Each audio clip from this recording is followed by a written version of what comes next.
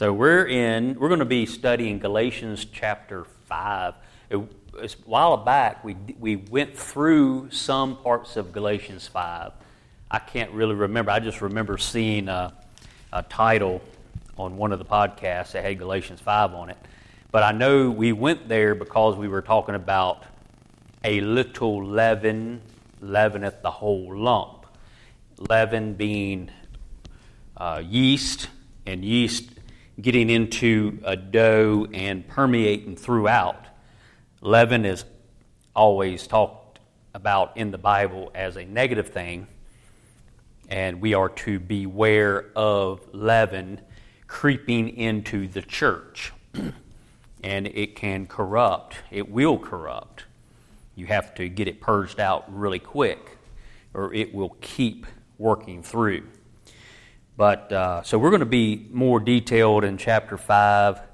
The last verse of 4 tells us, "So then, brethren, we are not children of the bondwoman, but of the free." So now that we understand that, the first verse of chapter 5 tells us, this is how we apply what we've learned. Now, this allegory that we learned about, understanding that the son of the bondwoman shall not be heir with the son of the free woman. The son of, or Hagar, the bondwoman, represents the law, the whole dispensation of law that the Jewish people lived in, and they were a nation that were under that God-given law. All other nations were excluded.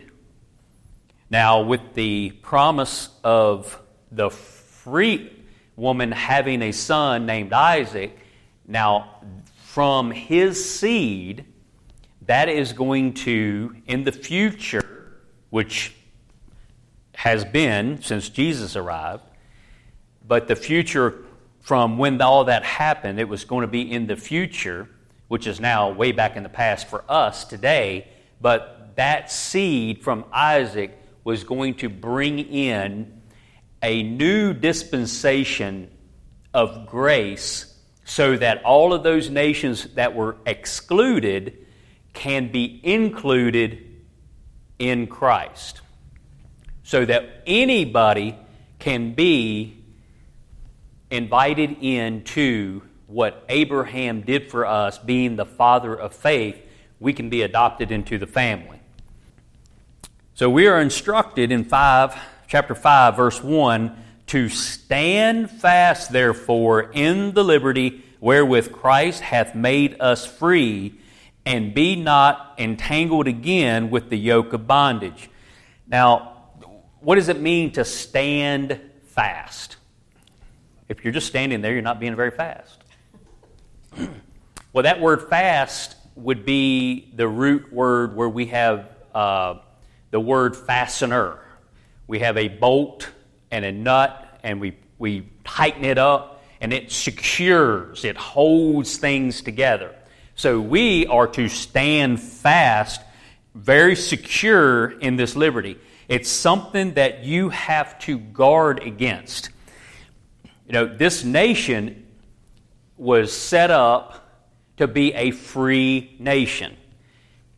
So once we were told by our founding fathers that we're a free nation, then we don't have to worry about anything ever again, right? Wrong. You have to fight for your freedom. There's going to be an enemy that will come and try to take your freedom away.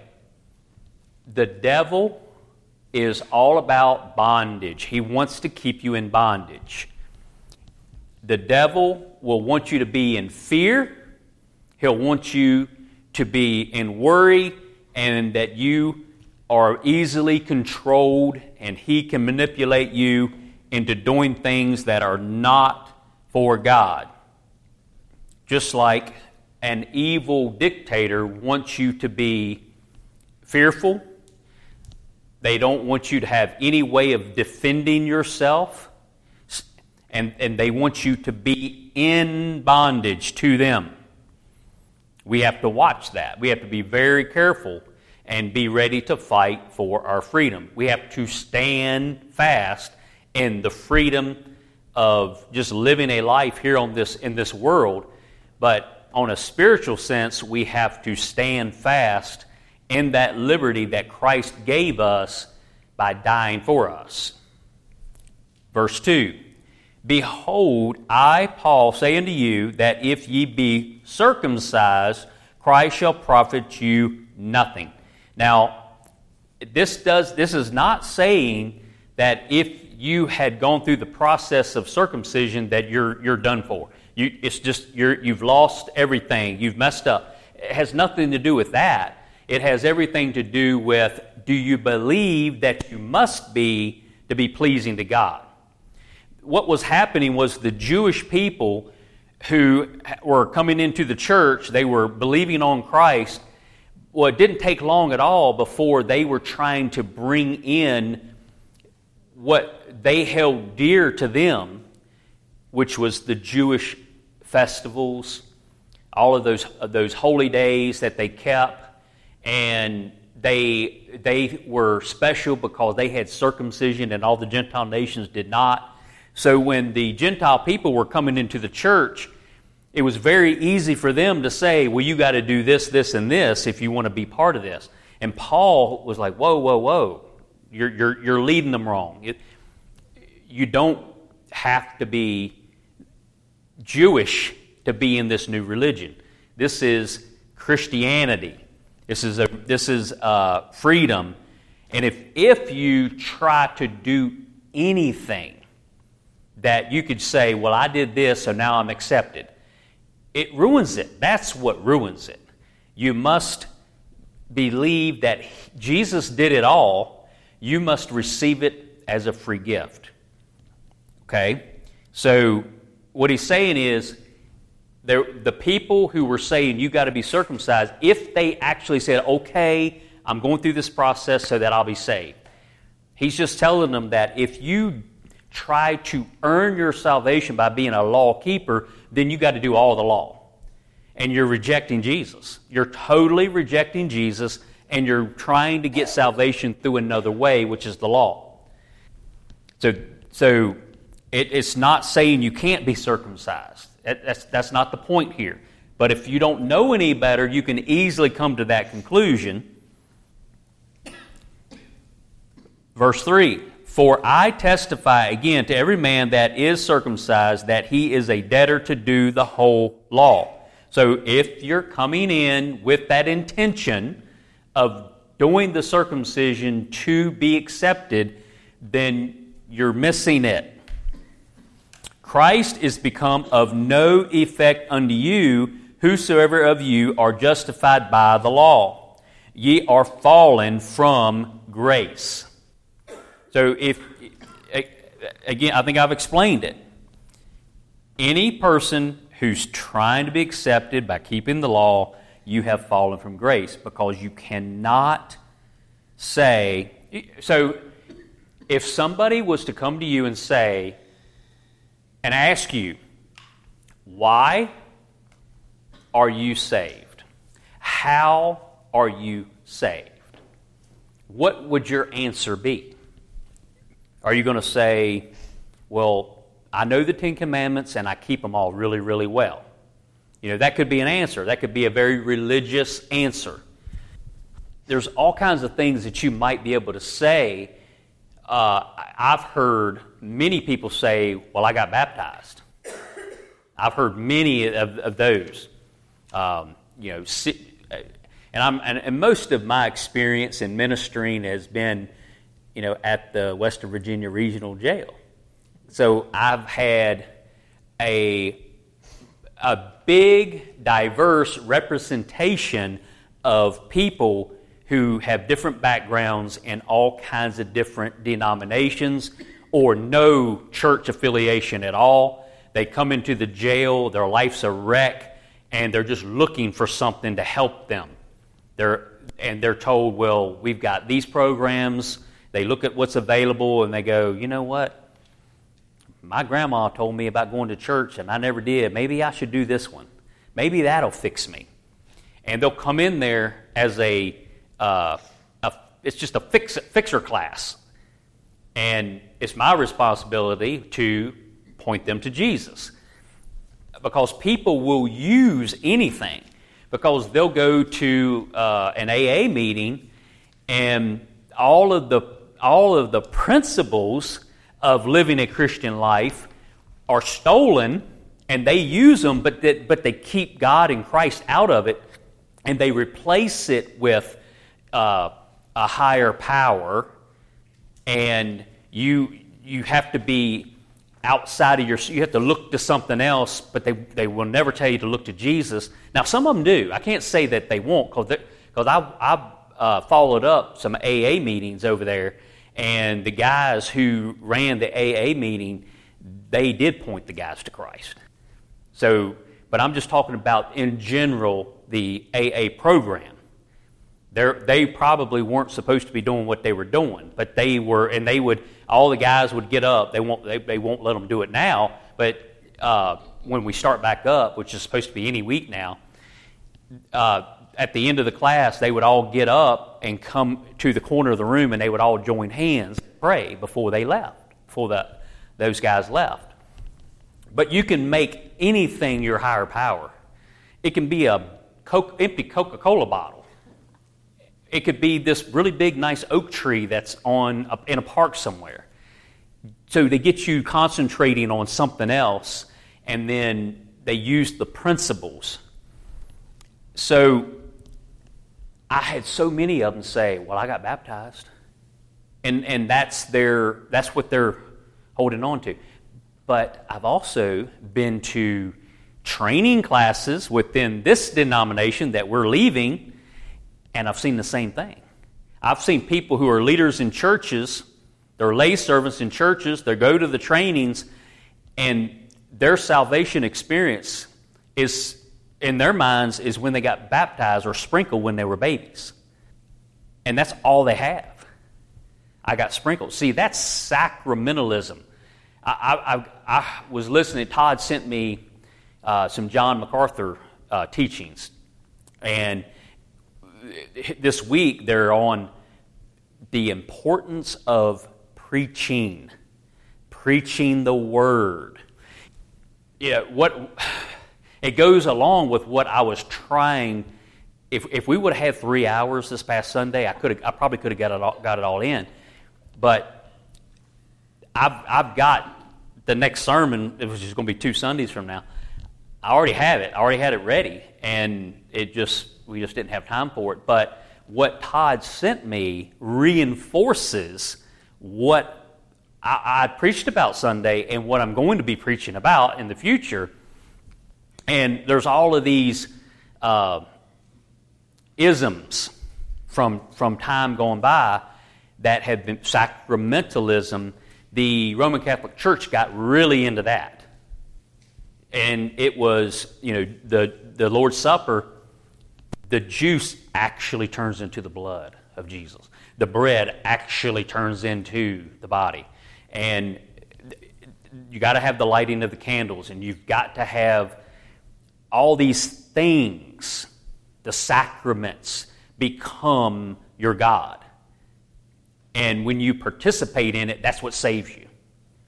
So the Reformation happened and freed people from all of that, only to go into something else that gets people off of Jesus alone and the Word of God alone and starts bringing in other things. So there's all kinds of other isms that have been brought into the church to get us off course. And that would be the leaven that's in this chapter. I may not get to it tonight, but this is an example right here. The whole book of Galatians, you can insert the other isms. This is legalism that it's dealing with. But there's other isms that come along that we must fight against. We got to watch out for them. The whole charismatic movement started in the early 1900s, And that's experientialism or something like that. I've listened to it twice. I'm going to have to listen to it more and write some things down. But John MacArthur was going through all these different things that have happened in the course of history, and he was talking about that experientialism was you have to see things happen. You have to experience it. So that, when the Holy Spirit comes into you, something has to happen to prove to everybody that you got it. So that's where they started speaking in unknown tongues, because they're copying what the apostles did back in Acts chapter 2. When the Holy Spirit fell on them, they started speaking in languages they didn't understand. There's no way they could have known them carnally, fleshly. Just, they didn't learn them. So it was the Holy Spirit that gave them that utterance that they could speak the gospel in a language that they didn't know, but people who traveled from that area heard them and heard the gospel in their own language. So in the early 1900s, there was a movement where people would pray that the Holy Spirit would fall on them, and then they would just start speaking in unknown tongues, copying what they did back then. And it gets into all these other miraculous healings and all of these things that you must experience for it to be real. And if you don't experience them, then you didn't get the real thing. There's another one, and I can't remember the name of it, but it's the newest one, and it's whether you're a Christian or a Hindu or a Muslim, we all serve the same God. We need to do away with our differences that we keep fighting over, and we all just need to come together and love each other, and then we're all going to end up going to heaven, and it'll all be sorted out in heaven. That's one of the new ones that has come around, and that's probably in the late 1900s.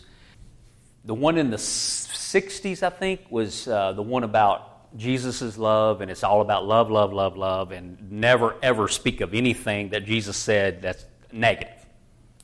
So all of these isms come along, and we're told to watch out for those things that come in, stand fast on the liberty that we have, that Christ did for us, and it needs to all be about Jesus, Christ crucified.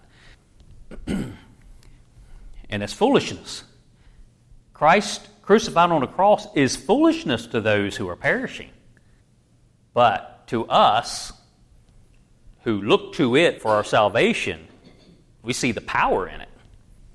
Because it takes everything and anything we could do away and totally puts all the focus on what He did.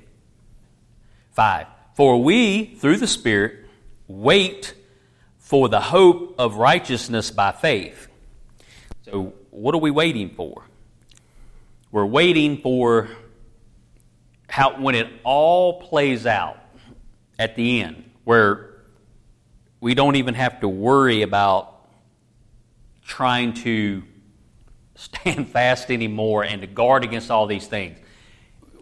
Abraham looked for a city whose builder and maker was God. He never actually physically found it because it was in heaven.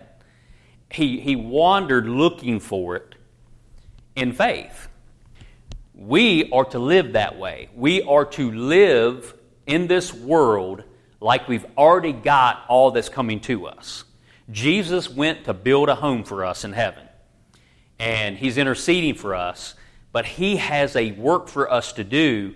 We're stuck in this imperfect world as believers, just like unbelievers. We're going through the same world everybody else is going through, but yet we're instructed to walk after the Spirit, not after the flesh. And how are we to actually do that? People will say, well, so you've been justified, so that would be your sanctification, being every day by praying and reading the Word and hearing the preaching and going to Sunday school, all those things that good little Christians are supposed to do, you will be sanctified. You're being made more and more holy as you live this life. Well, hopefully you are maturing over time, and you are getting better at the Christian life. But we should be able to do that from the very beginning, as far as you got certain sins in your life. When you are converted and justified, you have to believe that you're a new creature in Christ. The old man is crucified, and there's certain sins that we tend to work on. But then there's other sins, and we got a list of them in this chapter, that if you try to work on them, it's just proof that you didn't get the conversion. You're not saved if you're working on them. You know, one of the things in the list is murders. Murders.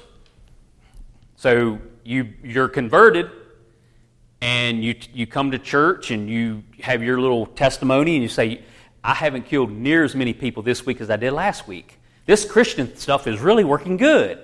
And everybody go, oh, wow, oh, that is so awesome. No, they would not accept that, right? Because murderers, that would cease completely.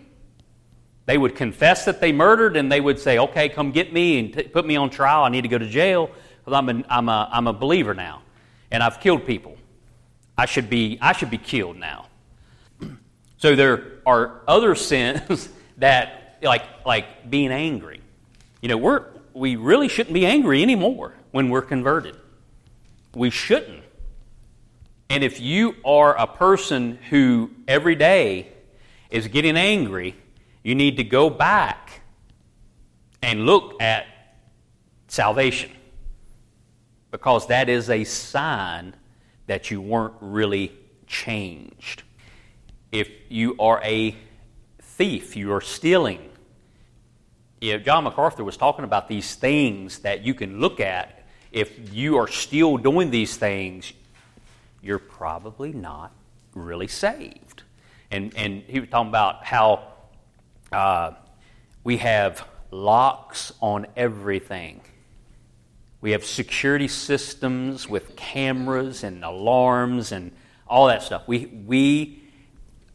A nice, well-dressed business person who's living a good life, they're embezzling money and they get thrown in prison.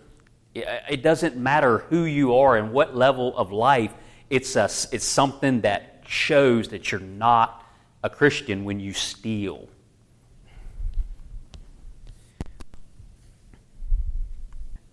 All right, verse 6. For in Jesus Christ neither circumcision availeth anything, nor uncircumcision, but faith which worketh by love.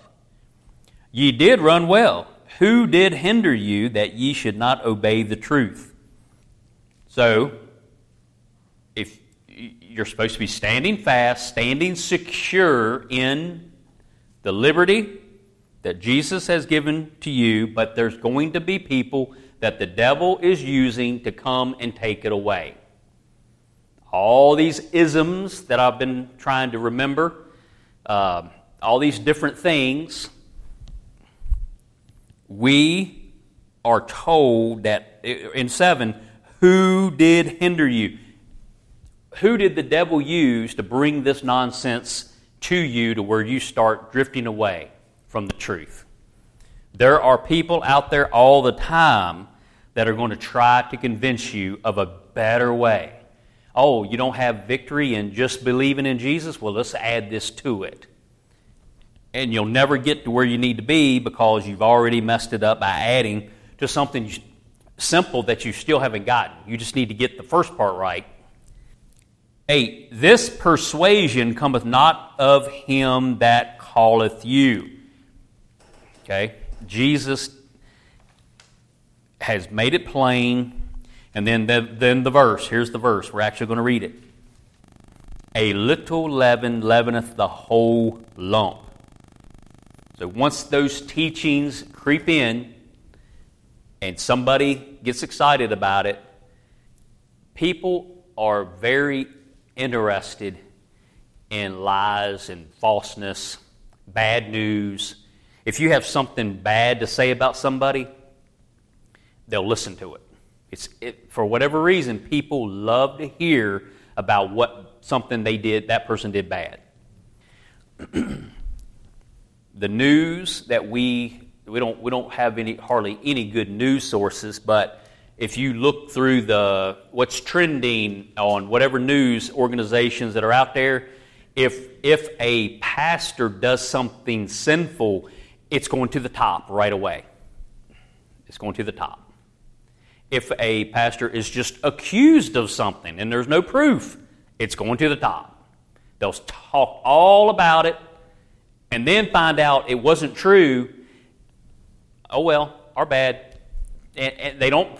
If they print a correction, if it's like in the old days in the newspaper, the correction was always in the back somewhere. So they can just say, yeah, we corrected it. It's in the paper, but it's in the back. But the story was front page.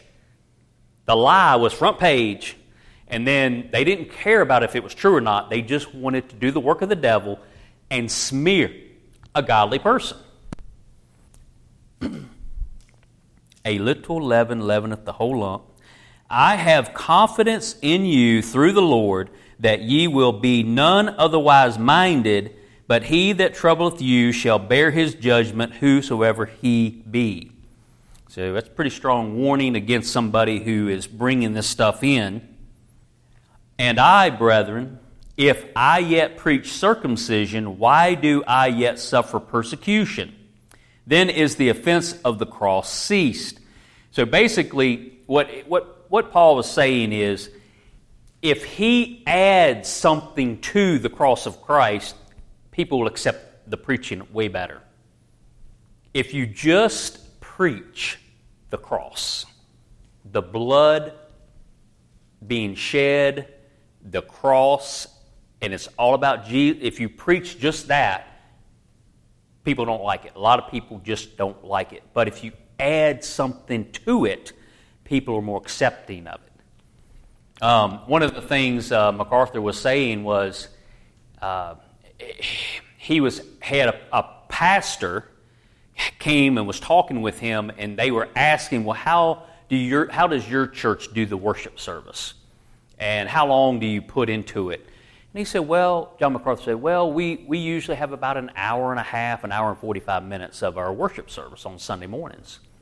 And he said, the other pastor said, well, how much of that time is you doing the preaching? He said, about 50 minutes or so, about 50 minutes of it.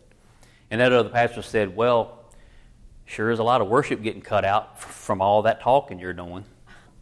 And John MacArthur quoted Martin Luther saying that the preaching of the word was like the number one form of worship, is for people to intently and reverently listen to the word of God being read and preached on. That's part of worship. That is what is like the number one part of worship, is the preaching of the word.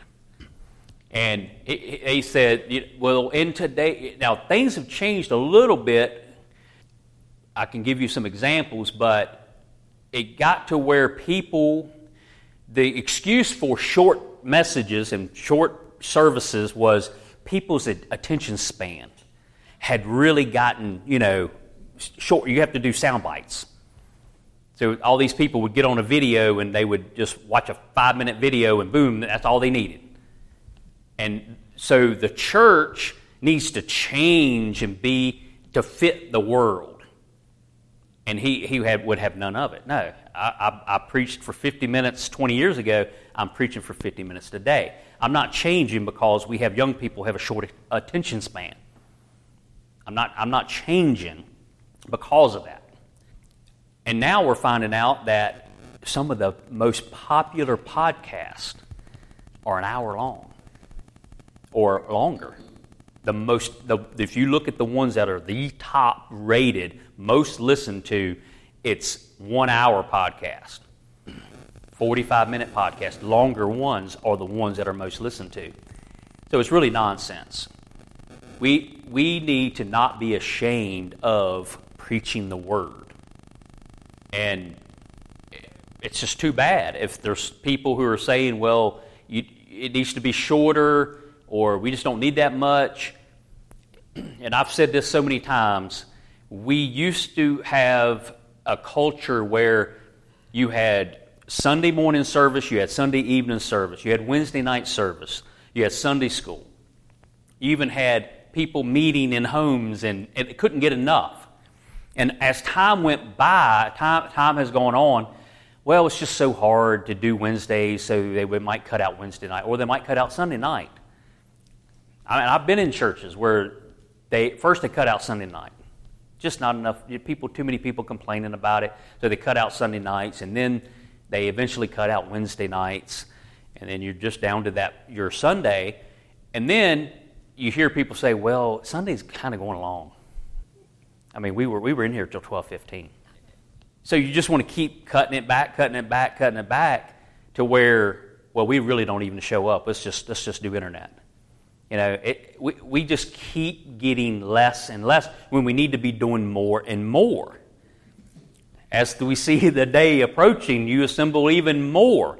And that's what I like about this church, what I've seen over the past 2 years, is Bible studies, Sunday school class, longer preaching, and people wanting CDs produced, and let's get it out on a podcast. And you know what? It seems like you're struggling to get everything in on a Sunday. How about doing Wednesday? And so you can explain a little bit better and don't feel like you're rushed. And so we are assembling more and more. It may not be hardly anybody showing up for them, but at least as far as a church, we're going the right direction instead of the way everybody's done it over the past several years. 12. I would they were even cut off which trouble you. Now, in the Believer's Bible Commentary, William MacDonald, he says, he's saying that all this talk about circumcision, and he says Paul is saying, I would that they even were cut off. He's like, whoa, make a eunuch out of the people who are troubling you with this. That's what he said. And I'm like, whoa. So Paul is Paul saying that? Because all this talk about circumcision. 13, for, brethren, ye have been called unto liberty, only use not liberty for an occasion to the flesh, but by love serve one another. Of course, you have a whole chapter in 1 Corinthians dedicated to charity, which is, in the King James Bible, in the English language, we have the word love. Well, in Hebrew and especially Greek, you have multiple words that can describe different levels of love. Well, so in 1 Corinthians 13, it'll say, in most versions it'll say love, love, love, but it's charity in the King James, because the King James translators knew that love that it was talking about was bigger than just regular love. Because there's different levels of love. The love that I have for my wife is way different than the love I have for other things. You know, it's different. Everybody loves a beautiful scenery, you know, the sun setting and all. I love that, but it's a different kind of love. So charity is a special kind of love that you get from God. It would be more of an agape love. When you can love the unlovable. See, when you become a Christian, you see somebody that before you were a Christian, there's no way you could love them. But after you have been loved by Jesus and you're changed, then you have that kind of love in you to where now you're able to love the unlovable. So this liberty that we have, we can go back to Romans chapter 5, the end of chapter 5 of Romans, and you can see where the Jewish people were saying, oh, so grace, God's grace is shown even more when you sin. Well, let's just sin away. And then at the beginning of chapter 6, it's like, God forbid. How could you have that in your mind? How could you think that we should sin more? And here it's saying that don't use your liberty for selfishness and for you. We are to serve others. But by love serve one another. 14. For all the law is fulfilled in one word, not a single word, but a one saying. That's what that means. It's obviously not one word. It's one saying. And what is that saying? Even in this, thou shalt love thy neighbor as thyself. But if ye bite and devour one another, take heed that ye be not consumed one of another. So when you're under law and trying to keep law, you're going to be fighting and fussing because that person is not doing as good a job as you are. I'm doing this, and this, and they're just not doing it. But when you get rid of all of that law stuff and you have freedom, you're thinking more about your neighbor, and those things are supposed to go away, all of the fighting. Now, the next section, we'll go ahead and try to finish it up. This next section is about how do we actually accomplish it? And it's being led by the Spirit and not by the flesh. For the flesh lusteth against the Spirit, and the Spirit against the flesh, and these are contrary the one to the other, so that ye cannot do the things that ye would. But if ye be led of the Spirit, ye are not under the law. Now the works of the flesh are manifest, which are these: adultery, fornication, uncleanness, lasciviousness or lewdness. Lasciviousness is odd, perversion type thing, lustful things. Idolatry, witchcraft, hatred, variance. Now, variance would be, and the way I see it is, God said there is man and woman, and marriage is between a man and a woman. Variance would be, well, I don't care what God says. I say it doesn't have to be man and woman in marriage.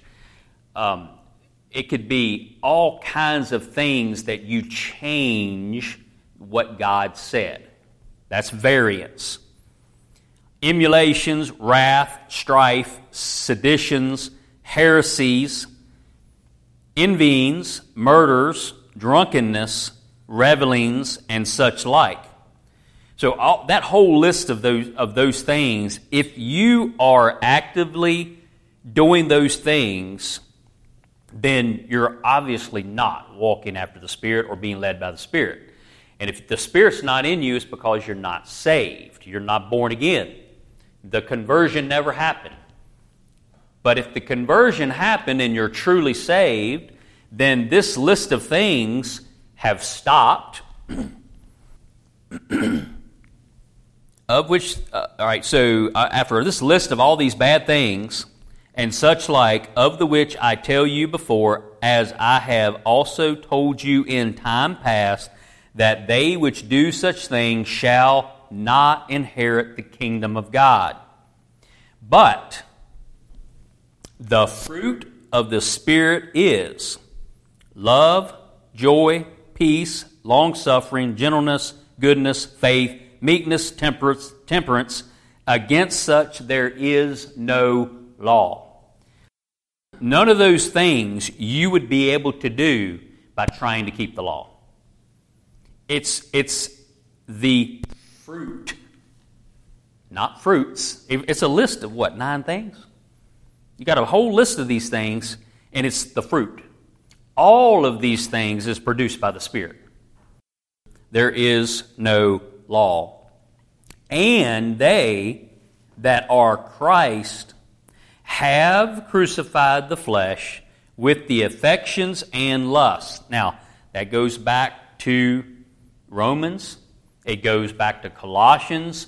You can go to other places and you can read about the old man is crucified. This says, and they that are Christ have crucified. It's not they're trying to, they're in the process of it, but they have. It's something that happened in the past.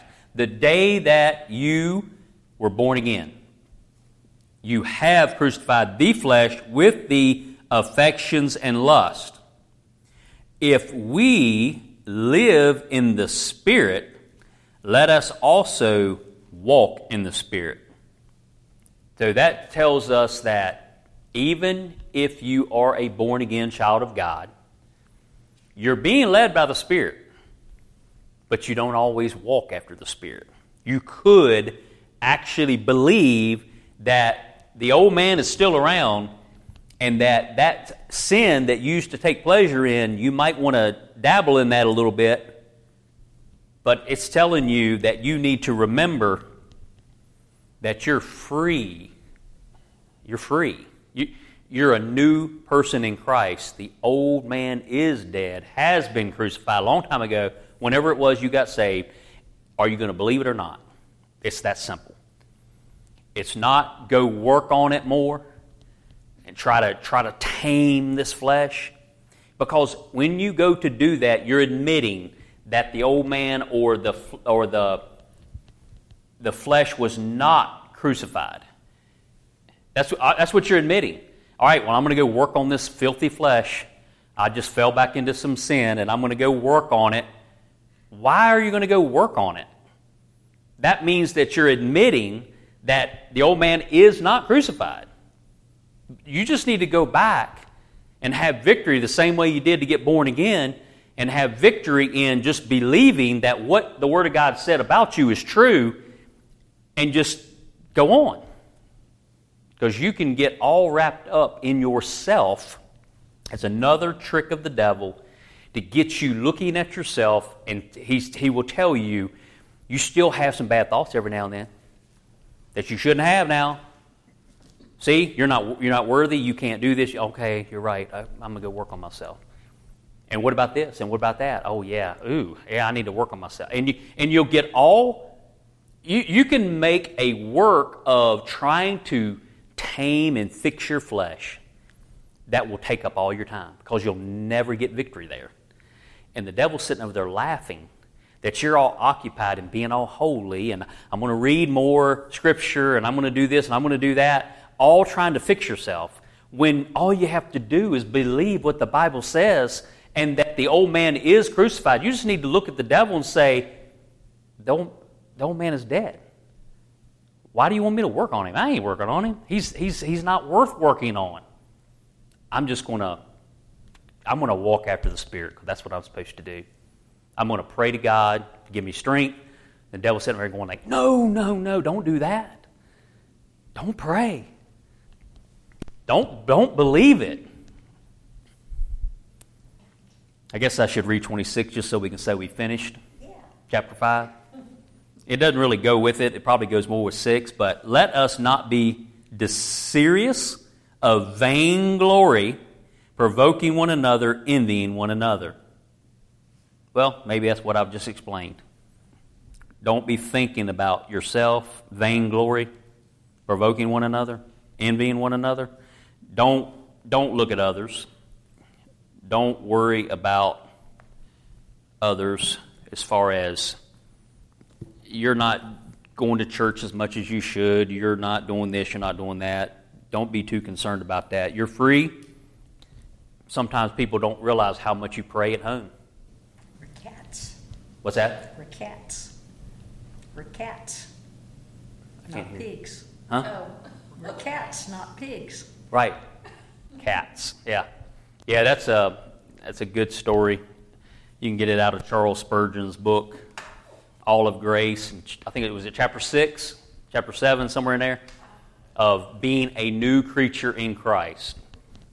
We don't want to be prettied up pigs, cleaned up, that could go back to the mire and be perfectly happy in the mud. If we are a new creature in Christ, we have been miraculously converted into like a cat, which might fall from time to time, but when they fall in the mud, they can't stand to be there, and they jump right back out and clean themselves up. So that was the analogy that Charles Spurgeon used back in the 1800s, and it's one of my favorites. Go ahead. Would that explain in verse 19 the uncleanness? Unclean? Yeah, in verse 19 where it has that long list. Well, uncleanness, it is, as far as what William MacDonald said, it's just very, very vague, but it's any kind of immoral thinking or just immoral stuff is uncleanness. But he does have that list. He says uncleanness is moral evil sensuality. That's his short little definition. So adultery was the first one, is unfaithfulness in the marriage relationship. Fornication is unlawful sexual activity. Uncleanness is moral evil. Lewdness or lasciviousness is shameless conduct involving absence of restraint. Idolatry is not only the worship of idols, but also the immorality that accompanies demon worship. Sorcery or witchcraft, the Greek word being related to drugs. So the Greek word is pharmakia, which we get the word pharmacy. And I don't even know if I said that Greek word right.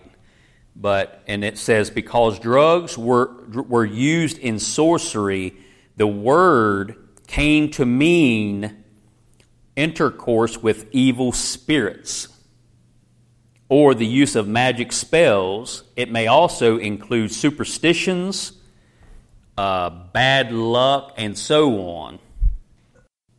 So he's got all of those listed out here.